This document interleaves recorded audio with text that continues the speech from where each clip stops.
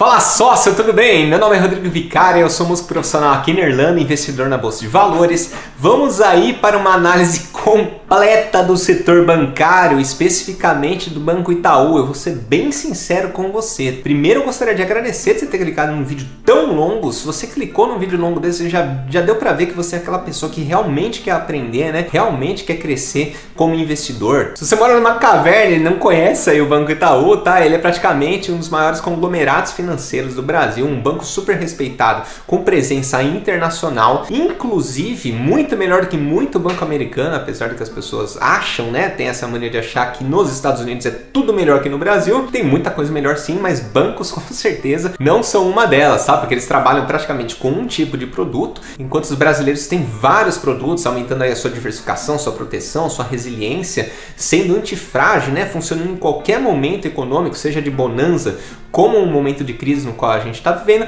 mas óbvio que a gente tem que entender que existem sim seus riscos, né, de investir no setor bancário, principalmente nesse momento que a gente está passando, né? Já te adianto, não tem oportunidade na bolsa, né? Não tem banco barato, não foi só você que viu banco barato, existe banco mais barato com um risco maior, tá? E é isso que a gente vai comentar e entender ao longo desse vídeo, né? Vamos entender qual o momento dele daqui para frente, o que ele está fazendo, quais são os riscos de futuros dele, quais são os riscos com a entrada de fintechs, quais são os riscos com a entrada do Pix, o que isso vai impactar na vida dele, né? Vamos entender tudo, absolutamente tudo sobre o setor bancário, inclusive análise contábil. Então eu faço um convite para você. Aqui na descrição eu vou deixar tudo que eu vou falar. Se você é um investidor velho de casa, aquele que sabe mesmo já analisar um monte de balanço, dá uma olhadinha lá.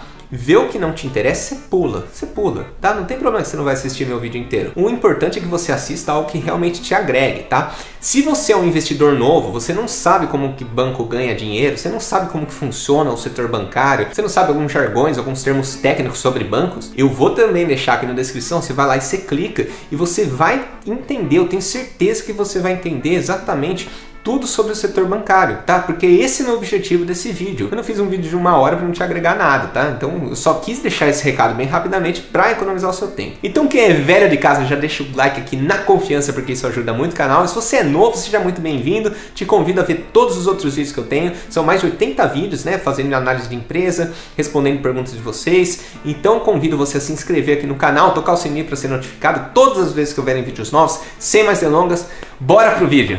Fala sócio, tudo bem? Vamos começar aqui a análise então do Itaú. Confesso que eu estou empolgado com essa análise, tá? Tá muito completa, você vai aprender tudo sobre o setor bancário. Então a gente tem que falar um pouquinho aqui sobre a história do Itaú, né? O Itaú que a gente conhece hoje é uma fusão do Itaú com o Unibanco. O Unibanco ele nasceu aqui em 1924, que Casa Moreira Salles, enquanto a fundação do Banco Itaú nasceu em 1943. Então ambos aí já passaram por poucas e boas, né? Especialmente aí o grupo Unibanco, que passou já pela Segunda Guerra Mundial, o Itaú pegou o finalzinho dela, já passaram por crise de subprime, inclusive isso aqui foi uma medida estratégica para eles conseguirem passar bem da crise de subprime. Como você pode ver, a fusão ocorreu em 2008, que foi justamente o ano dessa crise, né? É muito normal em crises as empresas elas se fundirem, fazerem aquisições, se tiverem a oportunidade, para quê? Para conseguir passar por aquele momento e sair mais forte dele. Um exemplo recente que a gente viu aí foi justamente a Localiza com a Locamérica. Por quê? Eles vão lá, se juntam num momento difícil, unem as forças e depois eles saem mais forte disso, né?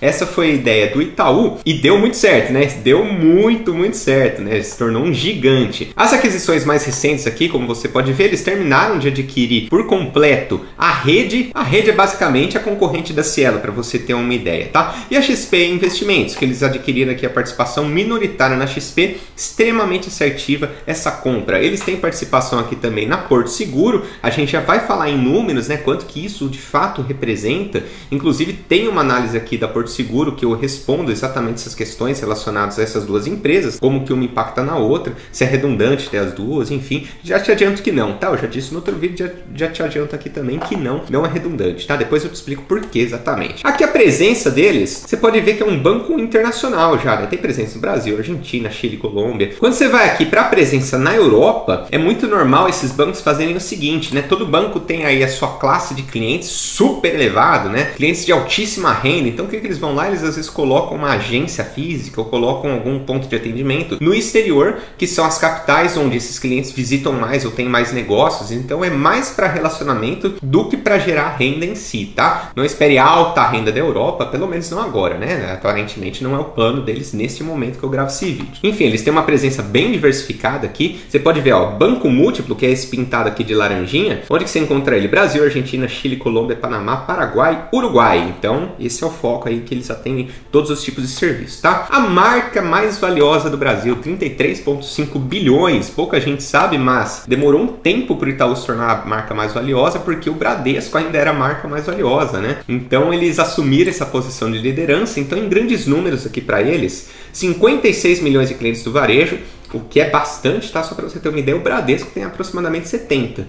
Incrível, né? O Bradescão, um pouco comentado aí nas redes sociais, mas Bradesco é forte também, né? 434 mil acionistas diretos, 4,5 mil agências e pontos de atendimento bancários. A gente já vai conversar sobre isso, que isso tá caindo, né? A tendência é cair com as novas agências digitais. 97 mil colaboradores, uma empresa que emprega demais, né? Mas você tem que entender que esse número tende a cair nos próximos anos. Por quê? Porque eles estão com um programa de desligamento voluntário. As agências estão fechando, estão focando mais em digital, não precisa de tanta gente, né? Tem muito atendimento por meio de PABX mesmo, por meio de tecnologia, aquela inovação maravilhosa, né? Que você liga, fica 2 horas lá, isso cada vez mais está melhorando, né? O atendimento digital, então eles não precisam mais de tantas pessoas. E como é uma empresa muito humana, né? Eu tenho que dizer isso, o Itaú é uma empresa que valoriza muito os talentos que eles têm, valoriza muito o colaborador, o funcionário, né? Eu conheço gente que trabalha no Itaú, eles vestem a camisa mesmo, eles vão pra luta, tal, eles defendem a empresa, eles gostam muito do Itaú. Então eu tenho que conhecer que com a pequena amostragem das pessoas que eu conheço que trabalham no Itaú e gostam, mais os números que eles entregam, aparentemente sim, é uma empresa muito humana, tá? Então eles criaram esse programa de desligamento voluntário justamente porque a gente vai ter que demitir. Você quer participar dessa numa boa, todo mundo fica legal, a gente te ajuda, você me ajuda, dá tudo certo. Então, ponto positivo aí para o Banco Itaú, tá? Então você pode esperar aí uma redução nos gastos administrativos do Itaú. 46 mil caixas eletrônicos, então estão espalhados aí pelo Brasil inteiro.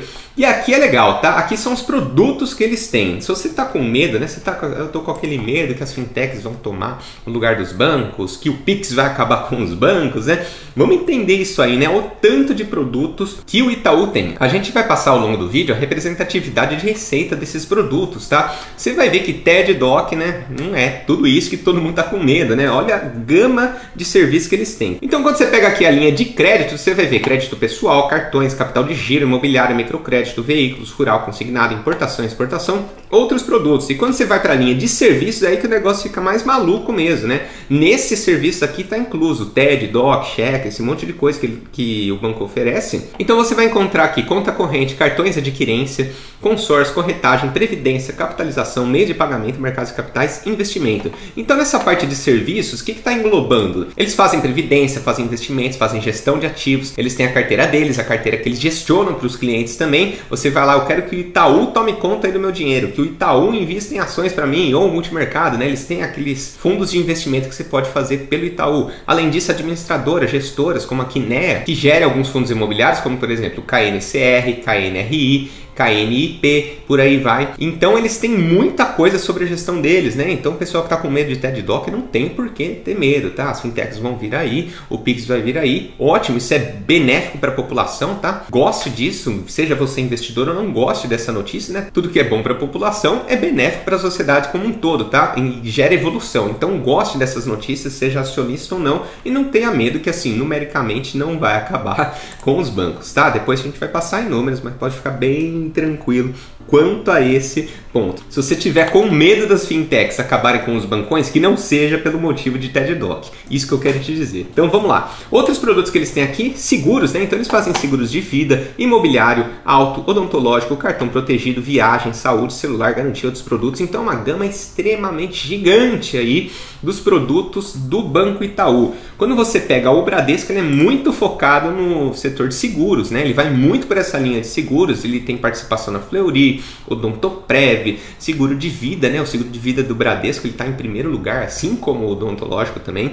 Então o Bradesco nessa linha de serviços, ele é muito mais focado nessa parte de seguros. Então aqui falando da composição acionária, eu sei que muita gente se confunde nessa composição e ela é um pouquinho confusa mesmo, né? Eu tenho que assumir aqui, mas o que você precisa ter em mente de uma forma bem básica é: o Itaú é controlado pela IUPAR, que seria a Itaú Unibanco Participações, e pela Itaúsa. Isso quando a gente fala das ações ordinárias. Então você vê aqui que a IUPAR tem 51,7% de controle do Itaú, enquanto a Itaúsa 39,20%. E o que sobra na nossa mão, falando de ações ordinárias, tá? 7,76%.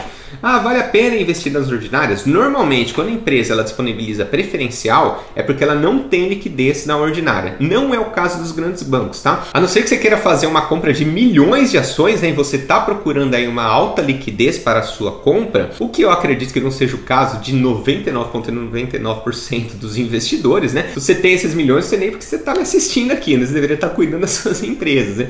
Então, assim, tem sim liquidez na ordinária, tá? Eu compro ITUB4 ou ITUB3. Se eu tiver a chance, compro o ITUB3, né? Não tem por que não comprar o ITUB3, porque você tem bastante liquidez lá, tá? Já as preferenciais é uma liquidez aí monstruosa. Se você quiser comprar 500 milhões de ações aqui, é capaz de você conseguir também. Então é muito grande esse banco, tá? Ele é bastante líquido. E aqui em cima, né, nessa parte de cima, só para vocês terem um overview, então a família Egídio de Souza Aranha, né, que controla aqui a Itaúsa, enquanto a família Moreira Salles controla aqui a IUPAR. Então ainda tem esse controle familiar, mas de uma forma muito empresarial, né? Muito corporativa. E eu resolvi trazer aqui também a composição entre países. Então você vê que 26% dessas ações preferenciais estão aqui no New York Stock Exchange, nos Estados Unidos. Já as ações negociadas aqui na B3 no Brasil, metade está na mão dos estrangeiros. Então os estrangeiros gostam muito do Banco Itaú. Na verdade, eles gostam muito dos bancos em geral aqui no Brasil. Tem muita coisa que os Estados Unidos é melhor que a gente, fato, né? Mas com certeza banco não é uma delas, tá? Os bancos daqui são muito bons,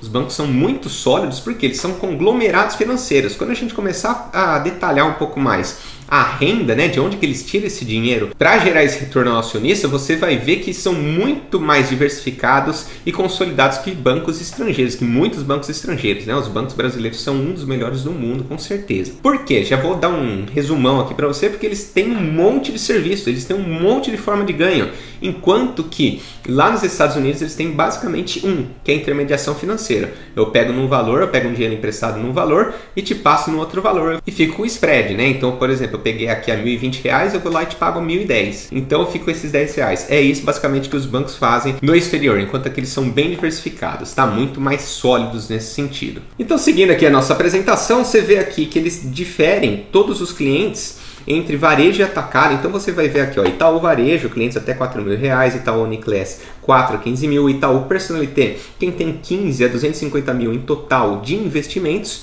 Depois a gente vai para o Private Bank, mais 5 milhões investidos. Do lado da pessoa jurídica, você vai encontrar micro e pequenas empresas até 30 milhões de reais. Médias empresas entre 30 e 500 milhões. Large entre 500 e 4 bilhões. Aqui você já começa a encontrar umas small caps aí que estão lançando IPO na bolsa, né? Ultra acima de 4 bilhões. Ah, mas então se eles fornecem crédito para Petrobras, não é muito arriscado, né? É arriscado, só que você vai ver, né, daqui a pouco, né, quando a gente passar os clientes que eles atendem, a distribuição de receitas, você vai ver que eles não dependem de nenhum, eles são muito seguros. Quebrou o setor automotivo, eles perdem uma fatia, obviamente, né? Mas assim, eles não vão à falência, eles não dependem de nada específico, tá? Vai ser bem interessante quando a gente chegar nesse slide. Agências e pontos de atendimento bancários, como eu comentei, só quis trazer aqui para vocês a evolução de junho de 2019 a junho de 2020. Nessa barrinha laranja aqui são as agências físicas, tá? Enquanto no azul as agências digitais. Você vê que eles reduziram em 234 agências físicas no Brasil. Por quê?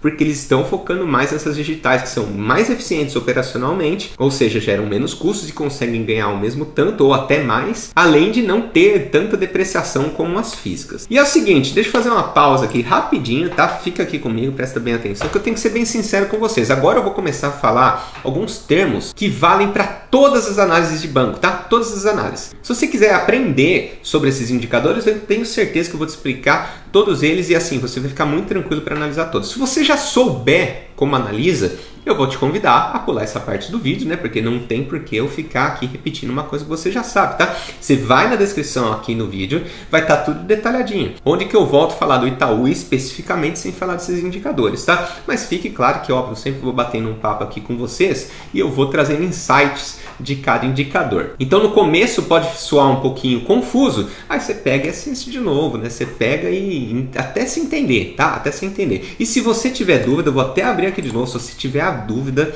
qualquer dúvida você vai deixar aqui nos comentários, tá? Porque eu tenho o objetivo pessoal aqui de fazer você entender como ler um release de banco, né? Banco é sólido, banco é resiliente, banco é antifrágil, esse monte de coisa que a gente ouve do mercado e nem sempre a gente entende o porquê. Então eu tenho um objetivo pessoal que você saiba andar com as próprias pernas para você fazer os seus melhores investimentos. Então você deixa aqui nos comentários qualquer dúvida, eu vou lá pessoalmente matar essa dúvida para você. Então vou começar aqui com o índice Basileia. O que é o índice Basileia? Você concorda que o banco ele pega uma quantidade X de dinheiro e ele empresta mais do que aquilo? Ele está sempre operando alavancado, né? Ele opera com dinheiro que não é dele. Eu vou lá, eu capto dinheiro do mercado, captei 10 bilhões, mas eu saio emprestando 100 bilhões. Por quê? Se todo mundo for pedir o dinheiro de volta, eu não vou ter. Mas isso não é uma realidade, né?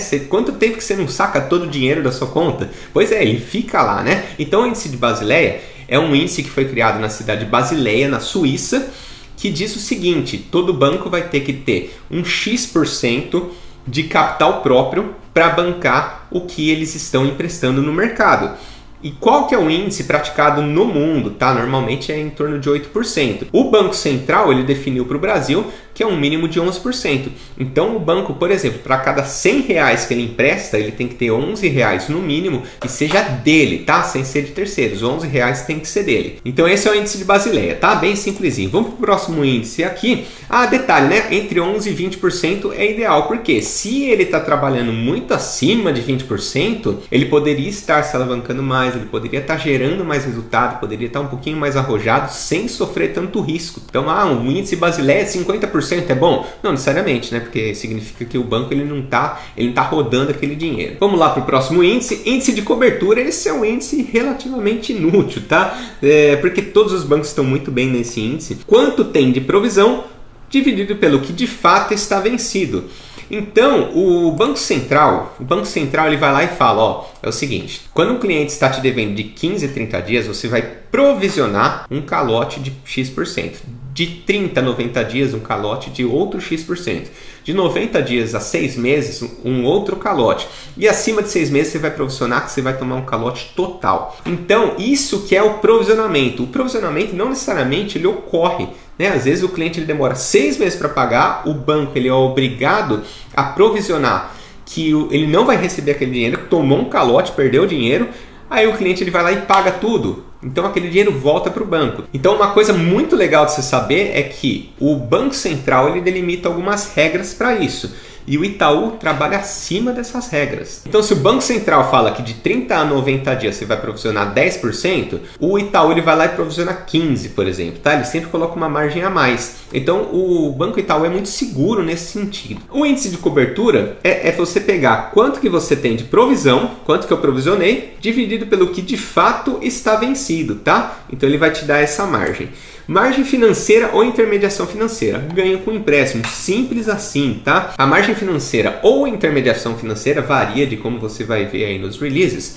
Ela é basicamente o seguinte, tá? Eu chego para você, você me dá R$1.000. Eu pego esses R$1.000 e empresto para o agronegócio. Eu chego para o agronegócio e falo, ó, eu te dou esses R$1.000, mas você vai me pagar 1.020. Tudo bem? O agronegócio, beleza, maravilha. E você que deu o dinheiro para mim, eu viro para você e falo, ó, me dá esses R$1.000, né? Deixa esse dinheiro comigo, eu te pago 1.010, tudo bem? Até no final do ano. Aí você fala, não, beleza, meu dinheiro vai estar rendendo 1%, show. Então eu peguei 1.020, eu te paguei 1.010, eu fiquei com R$10. Isso é intermediação financeira. É assim que todos os bancos ganham dinheiro. Se você não sabia, fica aqui a curiosidade. É assim que todos os bancos ganham dinheiro. Agora, como eu comentei com vocês, no exterior é somente isso que os bancos fazem. Basicamente é somente isso, tá? Eles têm participações em outras empresas, tudo mais, ótimo. Mas o foco deles, assim, 90% está nisso. Então, por isso que quando você pega um banco brasileiro em que 50%, 60% desse dinheiro vem de intermediação financeira, é muito mais seguro. Então, são conglomerados. Eu tenho participação em várias coisas, várias fontes de renda, não somente de uma. Quando deu a crise do subprime em 2008, os bancos não aguentaram aquilo, né? Muitos bancos não aguentaram, como foi o caso do Lehman Brothers. Ele faliu, ele foi à falência por quê? Não tinha crédito no mercado, ele não conseguia bancar todos os empréstimos realizados, ele foi à falência, né? Já no Brasil, sentiu nem cócega, né? Sentiu um pouquinho, obviamente, mas assim, sentiu muito menos do que o exterior, justamente por essa resiliência, tá? Essa solidez. Então, viu margem financeira ou intermediação financeira, você já sabe do que se trata, tá? Float. Float é o dinheirinho mais maneiro que o banco ganha, tá? Por quê? Você lembra que eu comentei com você que eu empresto para o agronegócio e te pago alguma coisa? Agora, se você deixa esse dinheiro lá numa posição com zero rendimento, por exemplo, conta corrente, não pense que o seu dinheirinho está lá parado, né? O banco ele vai lá e empresta esse dinheiro também. Então eu empresto para o mesmo agronegócio 1.020, só que na hora que eu vou te pagar, eu te pago 1.000. Então o float é o dinheiro que ele ganha com dinheiro parado, tá? Aquele que ele sequer precisa pagar uns jurinhos para o cliente, tá? É o dinheiro mais bonitinho assim que aparece na conta. É pouco, né? Porque a maioria das pessoas deixa seu dinheiro investido, mesmo que seja na poupança, tá? Mas pode acontecer. É um dinheirinho maneiro. Índice de eficiência operacional. Você vai encontrar um dos dois, tá? Ou índice de eficiência ou índice de eficiência operacional, depende do banco que você estiver analisando. É basicamente gastos administrativos sobre a receita. Então, quanto menor, melhor, tá? Gastos administrativos, quanto que eu tenho que pagar de aluguel de um determinado espaço, quanto que eu tenho que pagar para o pessoal, para as pessoas, todo tipo de gasto administrativo que eu tenho que ter, TI, tecnologia, inovação, tudo isso. Dividido por toda a receita que eu tive. Receitei 1 bilhão, paguei 300 milhões de despesas operacionais com o meu pessoal, significa que meu índice de eficiência é de 30%. Quanto menor, melhor. Só que aí a gente vai para um outro índice,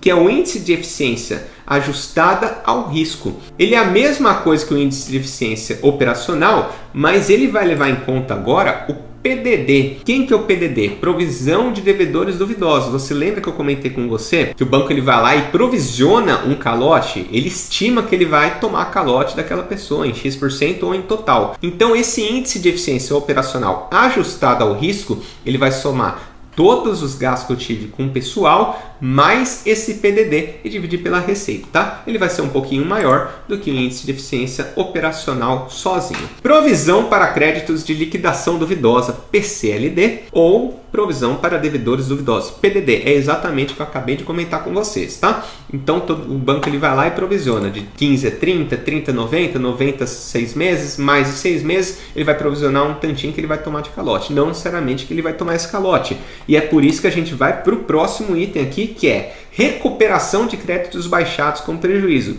Vocês estão vendo que tudo aqui que eu estou falando, o nome é bem feinho, mas ele é um pouco intuitivo, né? Ele é bem intuitivo, na verdade, quando você se familiariza com esses termos. Então, o que esse nome está dizendo? Recuperação de créditos baixados com prejuízo. Fui lá, provisionei que tomei 100% de calote daquele cliente. Aí adivinha, o cliente ele deu a volta por cima, lá retomou, a lanchonete dele voltou a dar lucro, ele vai lá e me paga. Talvez não pague 100%, talvez pague 30%, ele entra numa negociação, tal, né? Ele vai lá e me paga uma parte. Tudo que ele me pagar, que eu já tinha provisionado como perda, entra nessa linha de recuperação, tá? Porque é algo que eu recuperei, é algo que eu coloquei novamente esse dinheiro no bolso. Eu dei como perdido e pum, achei, né? Tipo achar dinheiro na carteira. Vamos lá, adquirência. Adquirência é uma linha de cartões, tá? No caso do Itaú é a companhia Rede. No caso da Cielo, a Cielo é puramente adquirente. Então aí vai uma curiosidade. Por que a Cielo acabou se dando tão mal aí no mercado? Ela praticava somente adquirência, né? Então pensa assim, tem a bandeira Visa, Master, você não precisa entender tudo não, tá? Só vou te dar um overview, até para você ter um conhecimento maior, seja em empresas do exterior como Visa, Master e American Express, como aqui a própria Cielo. Então tem a Visa e a Mastercard aqui, no meio tem o lojista, aí tem a maquininha de adquirência e tem o banco lá fazendo meio que a comunicação, meio que a transmissão de tudo, né? Fazendo meio que intermédio. Então ele é pago, ele fica com uma partezinha daquilo que o cliente paga, daquilo que o lojista paga para as bandeiras, tá? Ele fica com uma partezinha de toda essa intermediação. Isso é adquirência. E qual foi o grande lance que aconteceu com a Cielo para ela derrubar tanto? Ela vivia somente de adquirência, 100% de adquirência. Essa era a receita dela, basicamente. Então os bancos eles começaram a usar adquirência apenas como um item de gerar valor em meio a uma proposta como um todo. Ele chegava no lojista e falava, cara, quanto você está precisando de empréstimo? empréstimo? É o preço de 1 milhão de empréstimo. Tá, maravilha. O que você vai prezar? Eu preciso de seguro, não sei. Fecha isso tudo comigo e eu te entrego a adquirência de graça. Então o produto que a Cielo estava vendendo, que era o core dela, né, era o principal produto dela, passou a ser negociado de graça. Óbvio que aqui eu estou dando um exemplo esdrúxulo, né? Mais para gravar, foca só no conteúdo, não nos números, no que eu estou falando, tá? Mas enfim, o que a Cielo vendia e dependia para viver, os bancos começaram a entregar de graça num pacote de produtos. Então começou a despencar a margem da Cielo, né? Derrubar demais. Então por isso que caiu tanto o lucro e por consequência a cotação. Índice de inadimplência. Normalmente você vai encontrar os gráficos aqui de inadimplência, normalmente acima de 90 dias, dividido pelo total emprestado. Então pega todas as inadimplências existentes, divide pela receita total do banco. É mais para controlar quanto que ele está emprestando aí, quanto que está inadimplente do dinheiro que ele está emprestando, tá? Mais para ter um controle próprio do banco. Margem financeira, quanto fica de spread para o banco, que seria o dinheiro ganho em comparação ao valor emprestado. Então agora a gente volta para a análise do Itaú especificamente, tá? Só vou deixar um convite novamente. Se você ficou com alguma dúvida, vou até expandir minha tela aqui. Se você ficou com alguma dúvida, por favor, deixa aqui nos comentários. Estou aqui para ajudar mesmo. Quero que você saiba ler todos os releases de todos os bancos, tá? Que você não dependa de mim ou de qualquer youtuber ou de qualquer coisa. Você vai lá, você por conta, você já sabe ler todas as linhas dos bancos, tá? Enfim, vamos lá. Você vê aqui na carteira de crédito pessoa jurídica por setor, você vai encontrar algo muito benéfico que é o setor público é uma participação muito pequena, enquanto o setor privado é onde circula a maior linha de crédito mesmo. Então eles emprestam muito para empresas. Isso é uma grande vantagem em comparação ao Banco do Brasil. O Banco do Brasil, por sua vez, ele vai ter uma tendência governamental, por leis, tudo tal, por incentivo, por benefício. Ele tem meio que uma tendência de emprestar para clientes com um score mais baixo. O que é o score? É a chance daquele cliente dar um calote, ser inadimplente, né? Então ele tem uma tendência de ter que emprestar para menores lojistas. Ah, tá num momento de crise, uma incerteza gigantesca, aí a lanchonete vai lá e pede um empréstimo para o banco. Ela tem maior facilidade de conseguir no Banco do Brasil devido a ser um Banco do Brasil que tem que dar aquele crédito para o desenvolvimento do país, né? Enquanto o Banco Itaú, Bradesco, Santander, que são bancos privados, eles podem escolher. Cara, é muito risco esse cara aqui, não quero. E pronto, ninguém vai reclamar com eles, né? Porque é um banco privado, eles fazem o que eles bem querem, né? Eu diria aí um pontinho a mais para os bancos privados, tá? Então você vê aqui que no setor privado ele tem uma alta taxa de empréstimo e quando você pega por setor, você vê que nenhum corresponde demais na parte de intermediação financeira. Aí você fala 29 milhões em 421 milhões totais, só se não dá 10% isso, né? Então quando você pega aqui num gráfico de pizza, outros é a linha mais interessante, né? Porque é 38% e aqui tá um monte de coisa, tá? Imobiliário e construção, veículos e transportes, bancos e instituições financeiras, indústrias e extrativismo, bens de consumo, agricultura e relacionados e setor público apenas 1% dos empréstimos. Ah, eu não sei o que vai ser da Petrobras, da Ultrapar com a guerra comercial sobre o petróleo. Ah, tudo bem, se todas quebrarem, né, o que não é o que acontece, tá? Sabe que não é o que acontece, nada vai do 100 para o 0 assim em um ano, né? É difícil acontecer, se não impossível, né? É improvável, improvável é a palavra. Aí todas quebraram, todas foram pro vinagre, e aí o que acontece? O Itaú ele vai lá e perde 2% de receita, 3% de receita. Não tem mais mercado imobiliário, que é impossível, né? Não tem mais mercado imobiliário no Brasil. Ele vai lá e perde menos 10% da receita. Ah, o setor de aviação, de turismo foi pro vinagre, e agora o que vai ser do Banco Itaú? Ele perde lá 3, 4% de receita. Então é bem seguro, é um banco super sólido e diversificado. Então você vai ver aqui, essa é a parte mais interessante, tá? Tamanho da diversificação dele. Olha aqui, ó, o maior devedor corresponde a 1% do dinheiro que ele está emprestando. Os 100 maiores devedores corresponde a 15,7%. Então eles não dependem de nenhum cliente especificamente. Nenhum. Se o maior cliente falir, eles perdem 1% da receita. Se os 100 maiores falirem, provavelmente o Brasil está indo bem para o vinagre, tá? Se os 100 maiores falirem, ele perde 15% da receita. Então é muito seguro, tá? Então fica aí também esse insight para a hora que você analisar uma empresa. Por exemplo, o Facebook, esses dias teve aquele escândalo todo que as maiores empresas que anunciam no Facebook fizeram meio que um protesto lá, né? Ai, não vamos mais anunciar no Facebook. O Facebook olhou assim, as 600 maiores empresas que eu atendo correspondem a 6% da minha receita, né? Então assim, eu não tenho dependência nenhuma com esses clientes. Óbvio que tem um impacto colateral, né, das maiores dizerem isso, mas assim, em termos de receita, na prática, não impacta, tá? É o mesmo caso aqui do Itaú. Carteira de crédito, você vê que eles têm aqui 811 bilhões de carteira de crédito, um custo de crédito de 7,8 bilhões, é muito dinheiro, e só vem aumentando essa carteira de crédito pelo seguinte, né? É um efeito cascata, todo mundo está precisando de dinheiro. Aí o lojista, a empresa, ela vai lá e começa a pedir dinheiro, eles ganham novos clientes nesse período de crise, mas o índice de inadimplência aumenta também, tá? Isso é algo que eu já vou comentar sobre o futuro dos bancos. Aqui a taxa média anualizada em percentual de margem financeira com o cliente, incrível que eles sempre conseguem manter aqui de 9,9% a 10%, certinho, né? Reloginho.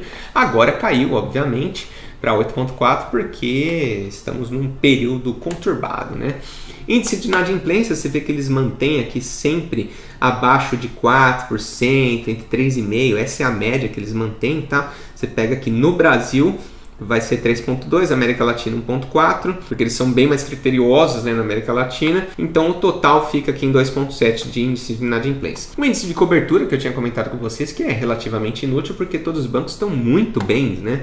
Você vê que a pior linha aqui, que seria o Varejo Brasil, 212% de cobertura, então bem tranquilo. O total em 281%. E aqui é quando a gente começa a entender como que o banco ele está reagindo a essa crise, tá? Você vê que praticamente nada mudou. Você pega segundo trimestre de 2019, 29 bilhões de produto bancário versus 28 bilhões agora no segundo trimestre de 2020. O banco deixou de fazer dinheiro? Não, mas ele teve que provisionar mais. Então você vê que todas as linhas elas estão muito páreas, com exceção dessa aqui, ó, despesa de provisão para créditos de liquidação duvidosa, PCLD, que a gente comentou lá nos indicadores. Aumentou aqui de 4,4 bilhões para 7,6 bilhões. Um aumento de 71%, então é muito expressivo isso. Se olhar todas as outras linhas, elas estão muito páreas, elas estão muito parecidas. Mas essa aqui foi onde foi a porrada, né? Eles estão achando que vão tomar mais calote, que é extremamente natural. O Bradesco seguiu na mesma linha. Provisionaram lá no alto e lá na frente eles podem ou não rever esse dinheiro, tá? Eles provisionam lá no alto de uma forma muito conservadora. Muito provavelmente daqui a uns anos essas empresas se recuperam,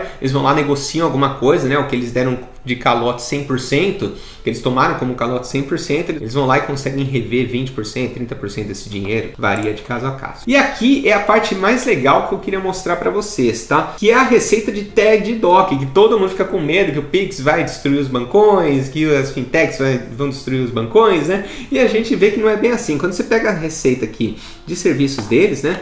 Você vai ver cartões de crédito, conta corrente, administração de recursos, que é justamente ter aqueles fundos de investimento, eles administrarem esse dinheiro para o pessoal, assessoria econômica financeira, corretagem, operações de crédito. A gente não chegou ainda em TED DOC, né? TED DOC estaria entre serviços de recebimento e outros, tá? Que é emissão de cheque, essas coisinhas assim que eles tendem a perder ao longo do tempo. Em 10 bilhões de serviços de seguros, a gente está falando aqui de uma forma super conservadora que 700 milhões eles perderiam, ou seja, menos de 10%. Então você acha que esses bancos eles vão quebrar os bancos grandes? Fique tranquilo, né? Se quebrar não vai ser por esse motivo, é isso que eu quero dizer, tá? Gosto bastante da tecnologia, por sinal, das fintechs, acho super benéfico, positivo aí para o país. Aqui algumas ações que eles tomaram em 2020, isso é muito importante, né? Para manter o Brasil andando, por quê? Ah, se a empresa quebrar, eu vou lá, eu fico enchendo o saco deles, eu vou lá, processo judicialmente, 1 hora eles vão ter que me pagar. Não é assim que funciona, né? É muito mais saudável, tá? Tanto para a empresa, como para o país, como para o banco, que aquelas empresas elas se mantenham no mercado, elas continuem, tá? Elas passem vivas e ilesas. Então ele vai lá e toma algumas atitudes para tentar mantê-los no mercado, tá? Então, 52 bilhões só em 30 de junho aqui de 2020 em flexibilização das condições de pagamentos e empréstimos, carência de 120 dias, 180 dias, alongamento do prazo de 6 a 5 anos. Então eles adiaram bastante. Eu vejo isso aí como, além de um compromisso óbvio, estratégico para manter os clientes na sua base, eu vejo também como um compromisso social, né? Tipo, não tá saindo cobrando que nem um louco, né? Tá avaliando, gerando mais crédito para as pessoas, óbvio, né? Que eles têm que ser muito criteriosos nessa parte. Ah, eles não não oferecem crédito para tal pessoa. Vai ter disso, tá? Vai ter disso, tem a ciência disso, né? Não dá para simplesmente fornecer crédito para todas as empresas, não dá para salvar o Brasil, né? Os bancões não vão salvar o Brasil, né? Salvar o Brasil depende de muita coisa, não só dos bancões, né? Eu vejo muita gente criticando demais, que não conseguiu um empréstimo com o banco, que o banco está extorquindo. Primeiro, eles podem fazer isso. Segundo, não estou aqui para avaliar isso, tá? Não estou aqui, esse não é meu objetivo. Meu objetivo é fazer análise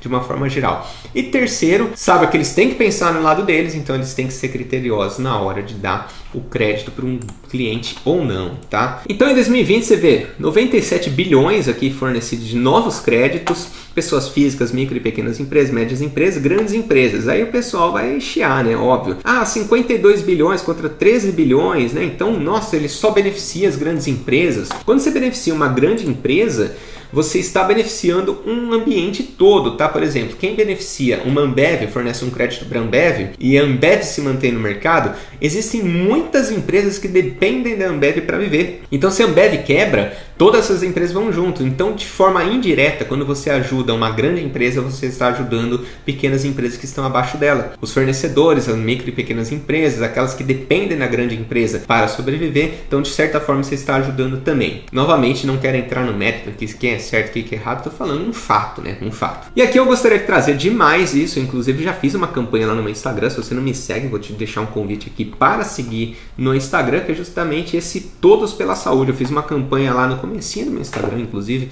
deu muito certo. Deu muito certo, gostaria de agradecer aqui. Porque o Todos pela Saúde foi uma iniciativa do Banco Itaú que já depositou lá 1,2 bilhão para ajudar nessa crise que a gente está passando, essa crise sanitária, humanitária que a gente está passando. Ele falou para a divulgação de informação, para ajuda de fato, alguns testes. Aí você fala, mas ele vai ter benefício fiscal, mas ele vai ter isenção do imposto de renda, isso é tudo interesse. Gente, a gente tem que separar as coisas, tá? Uma coisa é tudo que ele vai ter de positivo. A outra coisa é que entrou 1,2 bilhão para ajudar as pessoas de uma forma geral, num momento muito crítico, né? Às vezes tem o dinheiro em si, aquele dinheiro de longo prazo, e tem um momento do dinheiro. O momento do dinheiro era necessário agora. Eles trouxeram esse 1,2 bilhão e arrecadou bastante, né? Arrecadou bastante em outras iniciativas para trazer para esse conjunto. Então gostei muito dessa iniciativa privada que ajudou bastante gente. Você pode chiar, você pode espernear, você pode reclamar e achar que bancões são os vilões. Novamente, não estou aqui para dizer se são ou não são. Estou dizendo o seguinte, ajudou e gostaria de agradecer, palmas, pela iniciativa, não só do Itaú, como de todos os bancos, tá? Tem que deixar aqui o agradecimento. Vamos lá aqui para as considerações. As fintechs, se acabarem com os bancões, não será por causa do TED Doc. Já conversamos bastante disso, né? O Pix não vai acabar com os bancões. Também já conversamos bastante disso. No exterior tem muita coisa melhor que o Brasil. Fato, né? Tipo o PlayStation. O PlayStation é muito mais barato no exterior. Ações de bancos nem sempre são uma delas, tá? Então os bancos no Brasil são show de bola. Os bancos sentem a crise no longo prazo. Então tem ajuste econômico, moeda, incerteza política monetária mundial, empréstimos realizados com maior incerteza, parcelamentos a perder de vista, maior índice de inadimplência. Aí criou um movimento que os bancos estão baratos. Nossa, que pechincha que tá Itaúsa, que pechincha que tá Itaú, é a hora de compra. E só você enxergou isso, né? Só você é um espertão, cara, nenhum analista percebeu que era uma grande oportunidade, né? Investir nos bancos. Nossa, só é muita ingenuidade você pensar isso, tá? O que existe no momento não é bem uma oportunidade. Na verdade não tem, né? Não tem oportunidade. A maior oportunidade na bolsa é você poder se tornar sócio das maiores empresas do mundo. Para mim, essa de fato é a maior oportunidade. O que acontece é um risco mais associado à compra de ações de bancos nesse momento. Por quê? Eles sofrem no longo prazo. Os créditos que eles estão concedendo agora para os clientes, eles vão descobrir no futuro se esses clientes vão conseguir honrar com esse dinheiro. Eles não sabem. Eles vão lá, fazem uma avaliação de crédito, aí vem uma terceira onda, e aí? Né? E aí? Como é que fica? Esse cliente não sobrevive, ele perde aquele crédito. Então o que existe agora nos bancos é incerteza associada a um risco. Se acabar esse risco e o banco disparar, aí você vai olhar lá para trás e falar, de fato existia uma oportunidade, mas agora não tem oportunidade nenhuma, tá? Isso é uma confusão gigante no mercado, não tem oportunidade na bolsa. Tem um maior risco que pode ou não se concretizar. Se concretizou o risco, a empresa vai mais para o barro. Passou desse risco, conseguiu superar, a empresa voa, daí você fala, eu sabia que era oportunidade, né? Não, você não sabia, não tem como você saber. Transatlânticos demoram mais para mudar de rumo do que uma lancha. Gostei dessa frase, olha que eu que criei, nossa, que narcisista. Enfim, você tem que ter uma coisa em mente quando você investe num banco grande no Brasil, tá? Na verdade, duas, bem importante dizer. Uma, eles têm um pensamento retrógrado, eles demoram muito para tomar uma atitude, eles ficam assistindo as coisas acontecer, né? Tudo que eles já têm construído, eles inovam em tecnologia, eles vão lá, alteram, né? Eles estão sempre em constante mudança. Agora, ser inovador não é perfil dos bancos, tá? Os bancos não são inovadores. Eles são sempre assim atrasados, eles olham assim, as coisas estão acontecendo, e aí tal, o que está acontecendo? Putz, deu certo isso aqui, né? Deu certo, né? Essa empresa conseguiu deslanchar com essa ideia. Vamos ver onde vai essa ideia. Passa 1, 2, 3 anos, caramba, a ideia deu certo mesmo, né? E todo mundo aqui desesperado, né? Os caras não estão vendo acontecer, não vão se mexer, estão vendo, eles estão sempre vendo, né? Eles são gigantescos, eles têm corpo técnico, eles têm talentos lá para identificar todas essas oportunidades, tá? Agora, a dificuldade é justamente em trazer essa mudança. Então, veio a mudança, veio a tecnologia, veio a inovação, deu certo, espera 2, 3 anos, deu certo mesmo, onde eles vão lá e tomam uma atitude e começam a mudar. Então, eles têm um pensamento retrógrado. A segunda é que quando eles resolvem mudar, quando eles resolvem fazer alguma coisa, eles demoram, porque eles são gigantes, não é simplesmente, fecha todas as agências bancárias, abre a agência digital. Não, né? Demora muito tempo para eles fecharem 5.000 agências, abrirem 2.000 agências digitais, mudarem todo o sistema para atender 56 milhões de clientes, tá? Então não se iluda nisso, né? Bancão investiu neles, pensa dessa forma, são demorados. E vem dando certo desde 1923, tá? Mais considerações. Itaúsa não é Itaú descontado. Ponto, não é, tá? Se tem alguma dúvida disso, eu tenho um vídeo lá no meu Instagram para você dar uma olhada o porquê que não é o Itaú descontado. Os bancos não estão baratos e não são a super oportunidade que só você identificou. Já falamos disso, né? Uma empresa não precisa falir, quebrar, dar prejuízo para deixar de dar retorno ao acionista. Acompanhe, isso aqui é importantíssimo, né? Muita gente acha, o Itaú nunca vai quebrar, que ótimo, né? Nunca vai quebrar. Ele não precisa quebrar para deixar de gerar valor ao acionista. Ele pode continuar dando lucro, mas caiu o lucro, por exemplo, vamos dar um exemplo aqui da Cielo. A Cielo dificilmente vai quebrar. Ela sempre vai gerar algum lucro, mas antes ela gerava 4 bilhões de lucro, hoje ela está gerando 500 milhões, 300 milhões de lucro no ano. Então assim, a empresa não precisa falir para deixar de gerar valor ao acionista, tá? Então acompanhe os bancos, né? Não compre lá, buy and forget, né? Compre e esqueça. Não faça isso, tá? Na provável maior crise de toda a nossa geração, o Itaú apresentou um lucro de aproximadamente 8 bilhões nos últimos 6 meses. Então, você está preocupado se ele vai sobreviver à crise? Ele vai. É um monstro, né? Um gigante aí da nossa bolsa de valores, tá? Ele vai sobreviver. A questão é que você tem que acompanhar, né? Tem que ficar de olho se ele vai sobreviver e voltar a ser a mesma coisa, se ele vai voltar muito mais forte do que antes ou se ele não vai ser mais o mesmo, tá? Isso pode sim acontecer. Eu tenho um certo receio que isso aconteça, né? Devido à incerteza que a gente está vivendo nesse mundo todo, né? Eu tô aqui na Irlanda e na Irlanda também já voltou aí a fechar algumas cidades também. Alguns países da Europa também voltaram a fechar. Então, assim, é incerto, né? Um momento extremamente incerto. Aí vem uma vacina com 50% de eficácia, né? Olha que super solução, né? Não sabe se vai ter mutação, é um monte de coisa, né? Um monte de incerteza.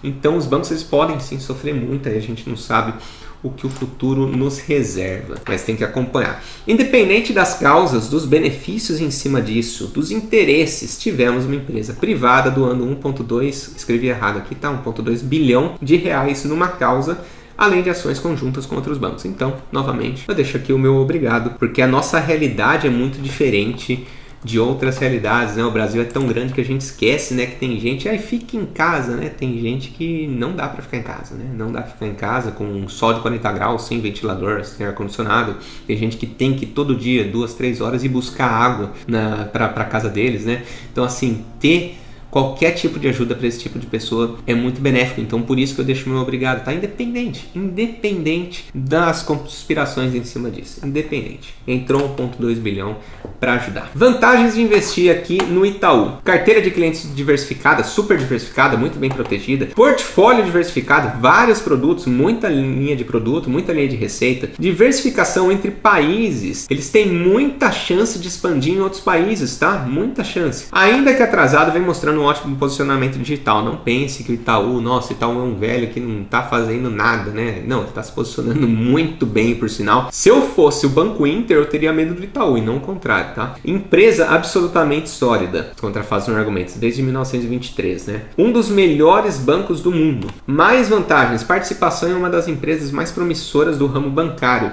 XP, acertaram demais essa compra, eles viram que estava incomodando, eles viram que era o futuro mesmo, falaram, vou comprar. Intermediação financeira é o carro forte, mas bancos do Brasil são conglomerados financeiros bem sólidos e consistentes. Já comentando bastante disso. É legal que eu coloquei aqui as vantagens, eu fui falando ao longo do vídeo, né? Setor antifrágil, empresa antifrágil, seu produto é o dinheiro. O produto do banco é o próprio dinheiro, né? Então é difícil dar prejuízo. Setor privado, podendo ser seletivo na emissão de crédito, como a gente comentou também. O Banco do Brasil às vezes tem que dar crédito para quem ele não gosta, para quem ele não quer, enquanto o Banco Itaú, o Banco Bradesco, Santander, eles podem ser completamente seletivos. Seu modelo de negócio é expansível a outros países. Eles podem sim expandir bastante em outros países. Tá? Maior ROI entre seus pares, Santander, Bradesco e Banco do Brasil. Isso é bem interessante porque ROI é um indicador que não funciona em todas as empresas. Por exemplo, eu vou lá e compro um notebook, uma câmera, um microfone, começo a gravar vídeo para o YouTube, ou seja, o meu investimento, o meu patrimônio é de 4 mil reais, por exemplo. Aí daqui a pouco o YouTube está me pagando 15 mil reais de vídeos e eu tenho a mesma estrutura. Então quer dizer, não funciona muito bem o indicador ROI para uma empresa como essa, né? Uma empresa de marketing, de tecnologia, de startup, não funciona muito bem o indicador ROI. Já para o banco funciona muito bem, tá? Eles têm um patrimônio muito bem definido, sabem quanto que ganha em cima disso, então é um indicador que dá para você utilizar com o banco sim. Desvantagens, na prática faz parte de um oligopólio de 5 bancos. Infelizmente, né? Caixa Econômica Federal, Banco do Brasil, Santander, Bradesco e Itaú é o que domina aí o mercado e as outras só fazem cócega, né? Espero que mude, que gere mais pulverização nesse setor, mais diversificação, mais opções para o consumidor. Isso é sempre benéfico para o consumidor feliz, consumidor gastão, desenvolvimento do país, economia girando, todo mundo ganha dinheiro, todo mundo feliz. Muita demora para fazer qualquer manobra, já comentamos isso também, pensamento retroativo. Aconteceu, melhorou, ele vai lá e copia e começa a trabalhar em cima daquilo. Muito espaço para perder no Brasil, né? Tem de fato muito espaço para perder no Brasil. Limite de operações pelo KD impedindo de comprar quem incomodar. Então, até certo ponto, eles podiam sair comprando aí todo mundo que incomodasse. Incomodou, vai lá e compra, né? Incomodou, vai lá e compra. Mas o KD, ele está protegendo justamente para evitar um monopólio desses grandes bancos. Imagina o Itaú comprando todas as fintechs, né? Continua gerando esse oligopólio. Por exemplo, o KD foi lá e barrou deles comprarem o controle da XP. Eles impediram de comprar 50,01%, né? Ficou com 49,9%. Porque senão seria muito injusto para o mercado, né? Eu gosto disso, né? Não estou dizendo que eu gosto da atuação do KD em si, que é sempre ótima, sempre positiva, mas assim, às vezes é bom, né? Às vezes é bom porque tem que diversificar mesmo, tem que ter mais opções, tá? Não pode ficar tão concentrado assim. Vamos aqui para Faça Sua Pergunta. Se você não sabe o que é esse quadro, tá? Lá no Instagram, mais uma vez, eu deixo o convite aqui para você me seguir no Instagram. Por que eu faço tanto esse convite? Porque é um conteúdo diferenciado mesmo, né? É uma conversa muito mais próxima. Por exemplo, é lá que eu descubro qual empresa que vocês querem que eu analise e é lá que eu abro esse Faça Sua Pergunta para você deixar a sua pergunta mesmo para eu trazer aqui nesse vídeo sobre a empresa que foi escolhida para análise.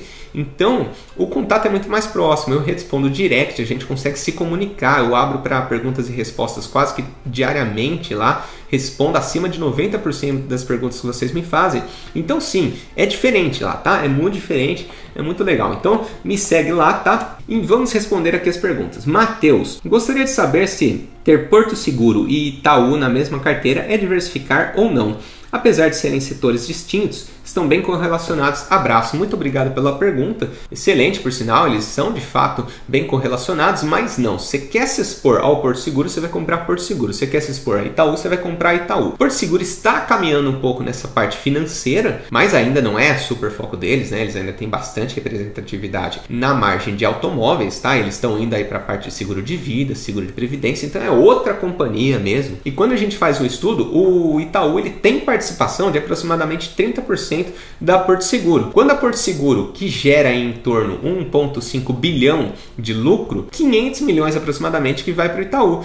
500 milhões em 25 bilhões de lucro que o Itaú tem dado não é nada, né? Então, você quer se expor ao Itaú, compre Itaú, quer se expor a Porto Seguro, se expõe a Porto Seguro, tá? Compre Porto Seguro. Lembrando que isso não é uma recomendação de compra nem de venda, nada do que eu falei aqui trata-se disso. Eu não posso, não quero, nem se eu pudesse eu recomendaria nada, porque cada um tem que cuidar aí dos seus investimentos. Não vou te dar um abraço se você perder dinheiro na bolsa, não vou repor seu dinheiro se você perder dinheiro na bolsa. E o YouTube é um espaço aberto, eu posso falar qualquer besteira aqui, propositalmente ou acidentalmente, e óbvio que eu quero manter o meu nome, né, a minha credibilidade, a minha autoridade aqui no YouTube, óbvio que eu quero falar as melhores coisas do mundo, mas lembre-se que é um espaço aberto, tá? As pessoas podem também errar. Segunda pergunta aqui, existe algum impacto dessa crise mais recente de corrupção dos bancos mundiais, HSBC, JP Morgan, etc., no setor bancário brasileiro e no Itaú especificamente? Excelente pergunta, tá? Pode sim existir, mas assim, é algo que foge completamente da nossa alçada, do nosso controle. Não tem como a gente acompanhar isso, infelizmente, tá? Se você não sabe o que aconteceu, eu não posso falar o que aconteceu aqui no YouTube, porque é um caso muito sério, né? Então você pesquisa lá no Google, complicação bancária HSBC, você vai encontrar lá o que aconteceu, é um negócio um tanto sério, tá? Então não vou comentar aqui, porque senão esse vídeo corre risco até de ser perdido, né? De ser deletado, e eu não quero que isso aconteça, eu quero que você pesquise por conta própria. Enfim, são coisas que fogem completamente aí da nossa alçada, que vão muito além do que a gente pode imaginar. É o mesmo caso da IRB, né? A quem poderia imaginar que os presidentes, administradores da IRB estavam fazendo tudo aquilo? Ninguém, absolutamente ninguém. Não tem como você controlar aquela situação. Por isso que a gente diversifica. Por isso que a gente diversifica. Grava isso. Você tem mais chance de ganhar dinheiro investindo em apenas 2 ou 3 empresas? Tem. Mas você tem mais chance também de perder tudo. A IRB até então era uma empresa excelente, né? Maravilhosa, perfeita, né? Gerando muito valor ao acionista. Eis que aparece um negócio do além que muda completamente essa concepção. E é justamente disso que a gente tem que se proteger na bolsa. Não dá para comprar uma só empresa, não dá para comprar só 2, 3, 4. Você tem que diversificar mais. Quem estava dentro da IRB não conseguiu identificar aquilo. Quem estava dentro, trabalhando lá na gerência, não conseguiu identificar aquilo. Então, quem está dentro do Itaú talvez não esteja conseguindo identificar algumas coisas também. Quem está dentro da VEG também. Então, nunca invista em só uma empresa, tá? A única coisa que a gente pode fazer é focar nossa energia onde a gente pode, tá? Não dá para saber se vai impactar Bradesco e Itaú. Então, foca no que você pode, que é diversificar. Terceira pergunta aqui também do João. Acredita que os bancos tradicionais tendem a ficar obsoletos com o surgimento de diversos concorrentes? Em muitos dos produtos que oferecem democratização de investimentos, bancos digitais, com muito mais satisfação dos clientes e taxas menores que as deles? Muito obrigado pela pergunta, excelente pergunta também. Por sinal, é o seguinte, eles não vão ficar obsoletos porque eles sabem como correr atrás, eles fazem isso há mais de 100 anos, eles sabem o que fazer, né? Eles sabem como inovar. Então eles sempre vão ter um pezinho atrás, e saiba que é muito mais fácil você atender bem 10 mil, 1 milhão, 2 milhões de clientes do que 56 milhões de clientes. E você pega o índice de satisfação do Itaú, é muito bom até comparado nesses novos bancos, tá? É até comparado nesses nossos bancos, é um índice de satisfação muito boa. Eu já vi muita gente reclamando do Banco Inter e olha, eles estão crescendo agora, né? Como que eles já geram uma péssima experiência para os seus clientes, né? Não pode, isso não pode acontecer. Eu confesso que a única empresa que eu vi que falou, meu, é possível crescer desvairadamente e manter um grau de atendimento excelente, exímio, a única que eu conheço, tá, particularmente, é a Amazon. Sensacional ser atendido pela Amazon, é incrível o tanto de clientes que eles têm. O fato da maioria dos clientes de bancos tradicionais serem satisfeitos com as taxas cobradas, atendimento prestado e tudo que envolve relacionamento com os clientes deve ter que peso na nossa análise fundamentalista. Eu particularmente não vejo perenidade em negócios sem clientes satisfeitos, concordo, mas os bancos têm um histórico de lucros e estabilidade que queimaram minha língua até hoje. Excelente pergunta, excelente ponto de vista por sinal, né? Quando você pega grandes empresas que meio que detêm o controle num determinado país, vamos dar um outro exemplo aqui, é a Vivo. O que acontece? Quando começam a incomodar, eles vão lá e abaixam a margem. Eles vão lá e tentam quebrar aquela empresa, vão tentando tirar a empresa da jogada. E sabe qual que é o problema? O que eles trabalham é commodity, seja telecom ou seja os bancos, eles trabalham com commodity. Portanto, é muito fácil você reduzir suas margens, é muito fácil você tentar tirar alguém da jogada e abaixar as margens desse outro player também. Para manter margens altas, você tem que cobrar caro. Para cobrar caro, você tem que ter um diferencial. Então, é muito difícil entrar como banco ou como telecom ou como qualquer outra coisa, com um atendimento muito elevado que não é reconhecido. Se eu virar para você hoje, você tem aí uma conta do Itaú que você paga R$10 por mês. Por exemplo, eu viro para você e falo, cara, por R$100 por mês você vai ter um baita atendimento, porque eu preciso desses R$100 por mês para te oferecer um atendimento decente. Preciso de mais dinheiro para conseguir trazer um atendimento decente. Mas a sua provável resposta seria, não quero R$100, eu vou continuar com o meu banco, pagando R$10 por mês. Isso é só um exemplo. Acontece que quando os grandes eles pegam e colocam essas margens lá embaixo, com o atendimento lá embaixo, eles nivelam por baixo.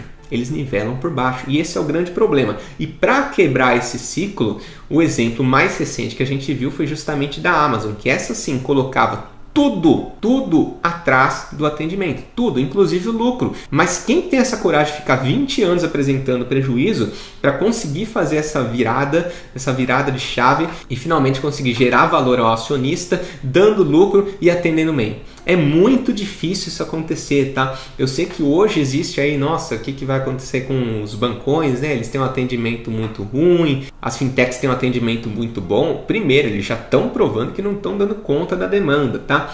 Segundo, os bancões, eles já passaram por muito mais histórias que essas fintechs já passaram. Então, assim, eles têm muito mais expertise. Então, infelizmente, é bem difícil mudar não só o atendimento dos bancões, mas mudar o atendimento de um todo, porque quando as fintechs começarem a crescer muito, vamos ver como elas vão se comportar. Eu espero que se comportem bem e mudem aí o nosso padrão de atendimento bancário, sem dúvida alguma, tá? Sócio, essa foi a análise do Itaú, espero que você tenha gostado. Se gostou, já deixa o like aqui, porque isso ajuda muito o canal. Muito obrigado pelo seu tempo e atenção disposta. Até o próximo vídeo.